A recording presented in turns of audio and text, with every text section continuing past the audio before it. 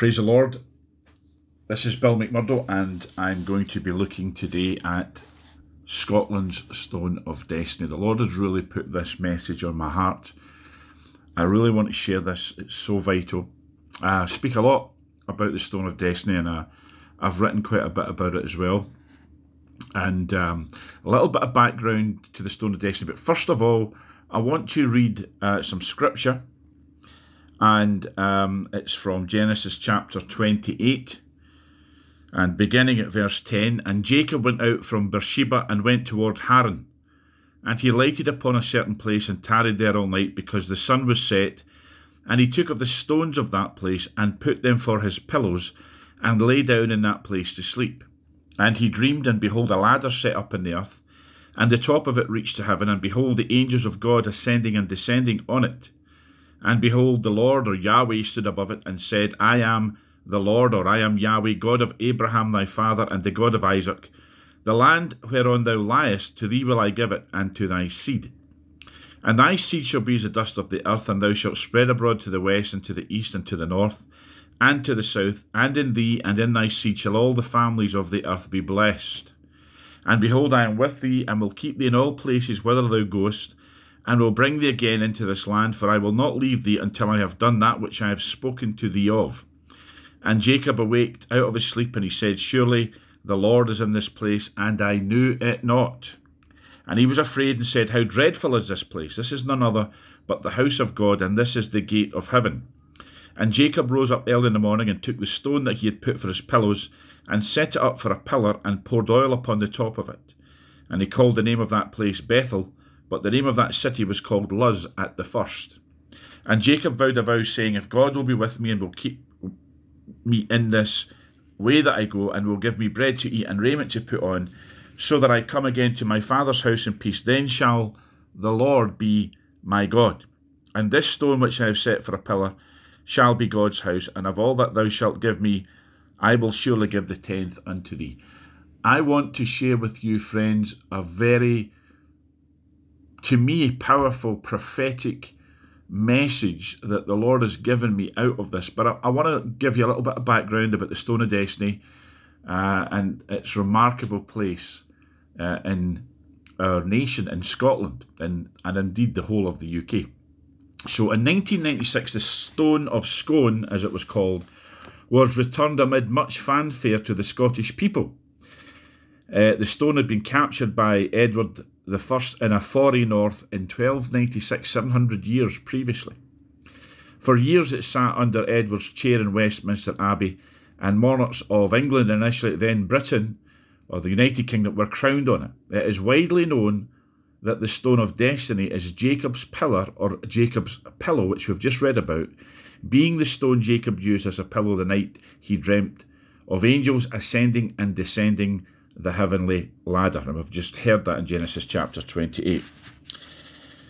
So vital to our understanding is the statement made by Jacob that this place is none other but the house of God and the gate of heaven. Now, in my little book, Scotland, Land of Destiny, I speak about this, and I say that the Stone of Destiny is therefore the very house of God and the gate of heaven. And from that time on, the stone became known as the Bethel Stone. What's important to understand is the very presence of that stone, wherever it was, symbolised the place where God had an earthly dwelling. Kings of Judah in Old Covenant days, Old Testament days, were crowned on it. It's also believed that kings of Israel would borrow the stone to be coronated on it by some scholars. And we just need to understand, I don't want to get too deep into this because it's in that little book, Scotland, Land of Destiny. I think I've covered it in other places as well, perhaps. But that the British royal family is descended from both branches of the tribe of Judah, born to Tamar, the Phares line and the Zara line. The Phares line, of course, is the line which King David came from and which Jesus was descended from in the natural. But the Phares line moved away from the rest of the tribes, and they moved into the Iberian Peninsula. They eventually settled in Ireland and set up their own royal line. And when Jerusalem fell, Jeremiah the prophet and Barak his scribe came with some stories say that it was two princesses of the house of David, Tia Tephi and Scota. Others say that Scota came at a different time, but basically Tia Tephi in particular married into the Zara line of Judah, which were called the Milesians. And Jeremiah also brought with him, when he came to Ireland, initially to Spain, and then to Ireland, he brought with him the Stone of Destiny, as we now know it today, or Jacob's Pillow, Jacob's Pillar Stone, the stone on which kings of Israel and Judah were crowned upon, or coronated upon. And it then became part of the coronation ceremony of the Irish High Kings, and then Fergus the Great brought it over here to Scotland, ostensibly borrowed it, but it never went back. So Scots kings were crowned on it, and then, of course, Edward the Confessor, who knew what the stone signified, who knew what it was, he came up and he took it down to England, where it was for 700 years. Now, that's the background. I could get into a lot of detail about that, folks. Some of you know that background. And I'll tell you what's remarkable, just to get us into that prophetic frame of mind, is that I've discovered in recent times a lot of people who I would identify as the remnant. And I'm not just talking about Christians here, I'm talking about people who are what are popular known, or what is popular known as being awake at this time, awake to Babylon, awake to globalism, awake to the system that is trying to oppress us. A lot of these people are getting revelation about the Stone of Destiny and what it means, what it is, what it signifies. And of course, there's a whole bunch of stuff off that. The British Royal House, for example, the Scottish dynasty of kings, which fed into the Windsor line as it is now. These kings and queens were all descended from King David, okay? And so it was fitting and right that they be crowned upon the Stone of Destiny. Now, I know that's a lot for some folk to take in, because I'm just really rattling it out here and giving you, quite a lot in a short burst of time here. But this can all be studied out. I've got books on it: Scotland, Land of Destiny, The Key of David, other books that speak about these things, and other books that are available, and a lot is available online on this. So you can get up to speed on all this. What the Stone of Destiny, as it's called, that now sits in Edinburgh Castle. And that's what I want to get into. I really want to talk about why is it in Scotland. Because when it came up to Scotland, I know quite a few people were upset by that. British Israelites were upset because they believed that the stone should remain in Westminster Abbey.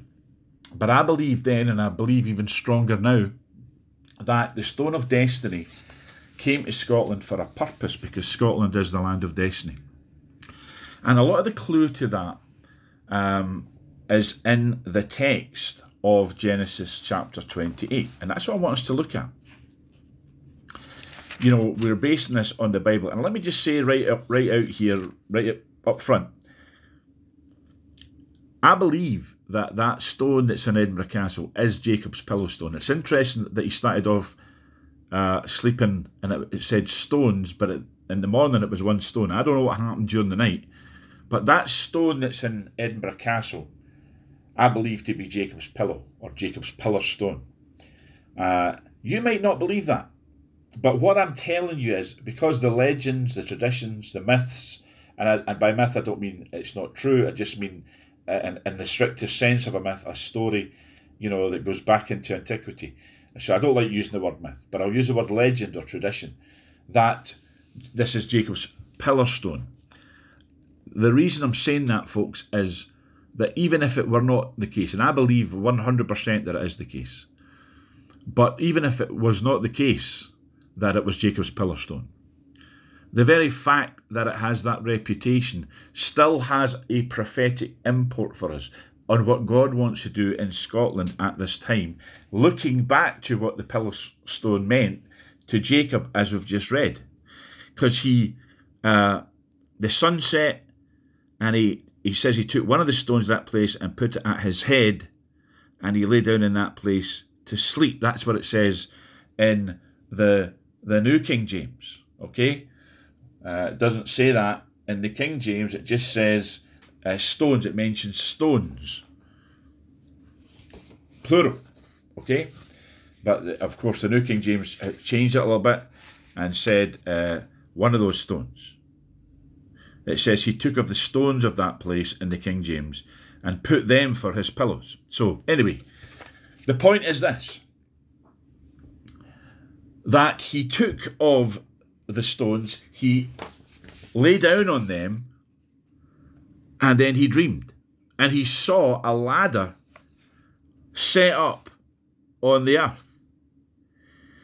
A ladder was set up on the earth, and its top reached to heaven, and there the angels of God were ascending and descending on it. Now what's happening here, and this is so important for us prophetically for Scotland, is that Jacob saw an open heaven. And he saw a ladder. We would say, maybe using modern language, there was a portal opened here on earth into heaven, and there was angelic activity. Please understand what I'm saying here. Okay, Scotland needs to be under an open heaven, and we need angels coming up and down that portal. We need angelic activity at this time to destroy the kingdom of darkness, to destroy the Babylonian order that has been firmly entrenched in Scotland, to dispel the darkness and the wickedness that's going on. We need angelic help. And you know, in a remnant group, Remnant Army Rising, the Lord's been speaking to us a lot about He is the Lord of hosts. He is the captain of heaven's armies. He is the king of the angelic hosts. And there are many of them. And every one of them is mighty and powerful. But Jacob saw an open heaven. And he saw angels. He saw angelic activity. And then Yahweh was there. And Yahweh spoke to him.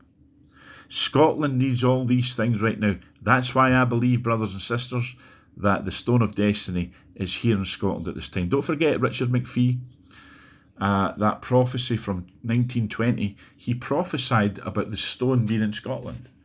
And of course that was many, many years before it was brought up, 76 years before it was brought up. But that was after 700 years down in England at Westminster Abbey. So Jacob saw an open heaven. And so that stone was a portal.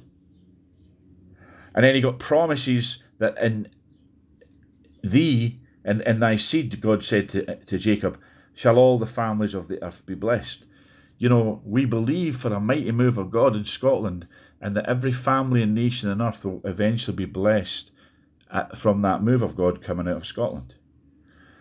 And then he said, Jacob said, surely Yahweh's in this place, and I knew it not. You see, there was hidden glory that Jacob didn't see before he had the dream. And to have that dream, he had to have that portal. He had to have the Stone of Destiny, as we now call it, because it spoke of his destiny and it spoke of planet Earth's destiny. And he said, this is none other, or this, how dreadful is this place? How awesome is this place? Amen. How awesome is this place? This is none other than the house of God, and this is the gate of heaven. So what he's saying is this stone was a house. It's strange language. And it's a gate, it's a portal to heaven. There's a physical stone that is emblematic of a house, and it is also a portal to heaven. Now that speaks about you and I, brothers and sisters, as lively or living stones, not cut out with hands, not, fashioned by tools, but that we are living stones in the house of God. It's speaking about, prophetically, about both Christ himself and indeed the church. Remember Jesus said to Nathanael, he said, I saw you under the tree, and then he says, you're going to see the Son of Man with angels ascending and descending upon him. So Jesus was saying, I'm a portal to heaven. And then, of course, the church, which is made up of living stones, the house of God, is also a house. That is the house of God. God dwells there. The presence of God is there. God lives in the house. He lives in you. He lives in me. He lives in us individually. He lives in us collectively or corporately a group or as a church. But you know, we're also a portal to heaven, and angels are ascending and descending upon our lives because we are the gate of heaven. We are a ladder to heaven. We are the way that people can connect with God.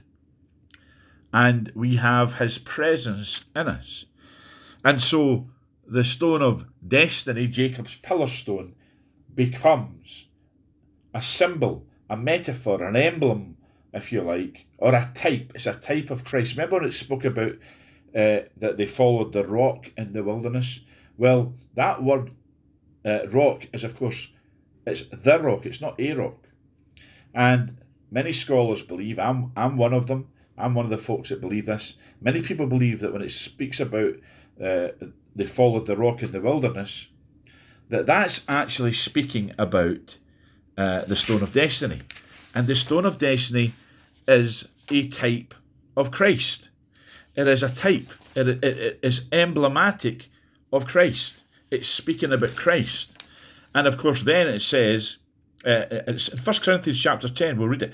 Moreover, brethren, I would not that ye should be ignorant. God doesn't want us ignorant. How that all our fathers were under the cloud and all passed through the sea, and were all baptized unto Moses in the cloud and in the sea, and did all eat the same spiritual meat, and did all drink the same spiritual drink. Now watch this. For they drank of that spiritual rock and that followed them, and that rock was Christ. Now, I said that they followed the rock, but the rock followed them. The rock went with them, in other words. But they were following Christ in the wilderness, weren't they? And Christ was following them. So the rock that he's speaking about here is a type of Christ. So if that's the stone of destiny, what's sitting through in Edinburgh Castle, you can go and see that. I believe even during the COVID era, you can still get in to see it. But certainly, I've been to see it, and others have. And that sitting there is a type of Christ. And it went through the wilderness with the Israelites. And it's saying the presence of Christ is in Scotland. In the very heart of Scotland, of course, Edinburgh Castle. The stone is here called Christ. Scotland's stone of destiny is a symbol of Christ. It represents Christ Jesus' kingdom. And the passage refers to Moses striking the rock to get water for the Israelites. Now, of course, he struck it once, but then he struck it the second time, which was an error, and he lost his right to get in the promised land for that. But there are many prophecies about the stone of destiny. One of them is this. It's a Latin one, but translated it reads like this. If fates go right, where'er this stone is found, the Scots shall monarchs of that realm be found. And that was in a piece of wood attached to the stone when Edward I carried it away in 1296. And it became a historical fact when James VI of Scotland ascended the English throne in 1603. Hector Booth, the Scottish historian, records this ancient prophecy this way. If the prophecy is not false, wherever the hoary pillow is found, by right out of the free nation of Scots, kings will be taken.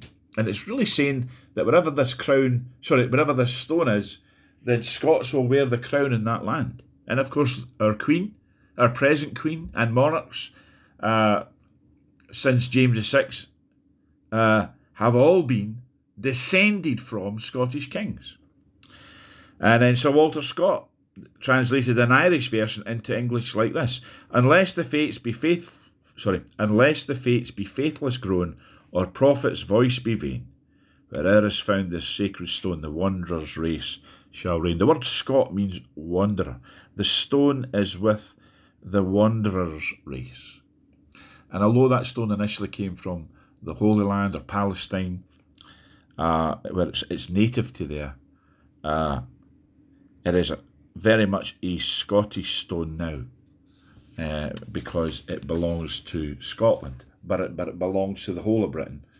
But its true place is in Scotland because it's a symbol of Christ. And you know, I'm not saying that we should worship it.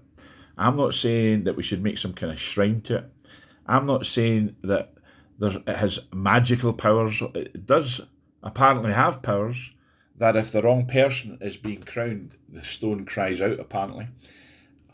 That's one of the legends. But what I am saying to you is it has a prophetic, symbolic message for us. That Scotland needs an open heaven. Scotland needs the Lord to speak to us. That Scotland is the place where the house of God must stand between two worlds, between two dimensions, the dimension of the glory realm and this earth. And it's in this place that the house of God, I just believe that the Lord is saying to us the importance of Scotland, in God's plan and purpose for the ages, is that the great end time Elijah move of God will be in Scotland. It'll start there in a way that will spark all the nations, and it will flood Britain, it'll go over to Europe and eventually cover the whole earth. It's so important to understand that the Stone of Destiny symbolises that last day move of God that we're all longing for, that we're all yearning for. The Lord is in this place, and I did not know it, Jacob said. And then he called the name of that place Bethel after he'd poured oil on top of it, which means the house of God. You have to understand the importance of Scotland being that portal, of Scotland being a place where the end time remnant army of God, the church of God, the true church, the remnant saints of God, will experience God in such a way. This is coming, folks. This is coming in our very near future. That we will experience God in such a way that it will strike terror into the hearts of Babylonian rulers and kings. You know, this was all prophesied. The Covenanters prophesied this. Richard Cameron prophesied that from Scotland would go forth a fire that would burn what we would call today Babylon, or the globalist powers. Jean Darnall prophesied mighty things coming out of Scotland. Many others have seen similar visions and said similar things. But the Bible, the Word of God, I'm standing on Genesis chapter 28. You know, and you say, well, what if it isn't Jacob's pillar stone that's through Edinburgh Castle? What if that's all just some kind of great story, but it's not true? Well, who cares? It's still a prophetic picture for us. It's still a prophetic thing to grab onto. But I believe it's true. I believe it's real. And I believe that a lot of people are coming into that revelation. I see it. I hear folks talking about it. I actually hear people talking about it in hushed tones, that it's some kind of secret that is being revealed to people. But I've been speaking about this for many a long year. And as I said, I've written about it extensively. I've preached about it. There are books on it. You can get them on the Stone of Destiny and its importance to us. A lot of stuff, you know, is peripheral to what we're talking about, but much of it is integral to what we're talking about, which is, why is that stone here? Why are our kings and queens crowned on it? One of the reasons being, of course, that they're descended from King David. And that's so important as well. So if you're somebody right now who's saying, well, our royal family's part of the problem because they're part of the elite, well, let me say this to you, right? That's why we are commanded to pray for them. That's why we're told in 1 Timothy, pray for kings and all that are in authority, because there is a prophetic understanding amongst certain people that in the last days the British royal family will turn to the Lord and be really on fire for Jesus, that there'll be a fountain of cleansing opened up for the house of David. You can get that in Zechariah, and many believe that applies to our royal family. And of course, all the royal families of Europe are all linked anyway by blood and ancestry, and indeed even the presidents of America have a link genetically to the royal house. That's a whole other message maybe when somebody else to take up. But the point I'm trying to get to you, across to you, is this, is that if we have a revival in a royal house, you get the head right, the body will follow. You see, when the head's messed up, the body gets messed up. That's why we see when kings were evil and wicked in the Bible, that the people fell into idolatry, the people fell into sin and darkness and military defeat. But when the head was right, when the kings were right, the body, that is the people, followed, and blessing ensued. And in fact, you can actually see that in the Old Covenant, revivals took place when there was a good king on the throne whose heart was soft towards the Lord, and who brought about laws and stuff that honoured God. So we need our royal family to honour the Lord. I don't care, in a sense, how wicked they have been, in the sense of if they've been steeped in wickedness. Some people are saying that. But we ought not get fretted about that. When I say I don't care, of course I care, but what I mean is, it doesn't matter, because we honour the office, we honour the throne.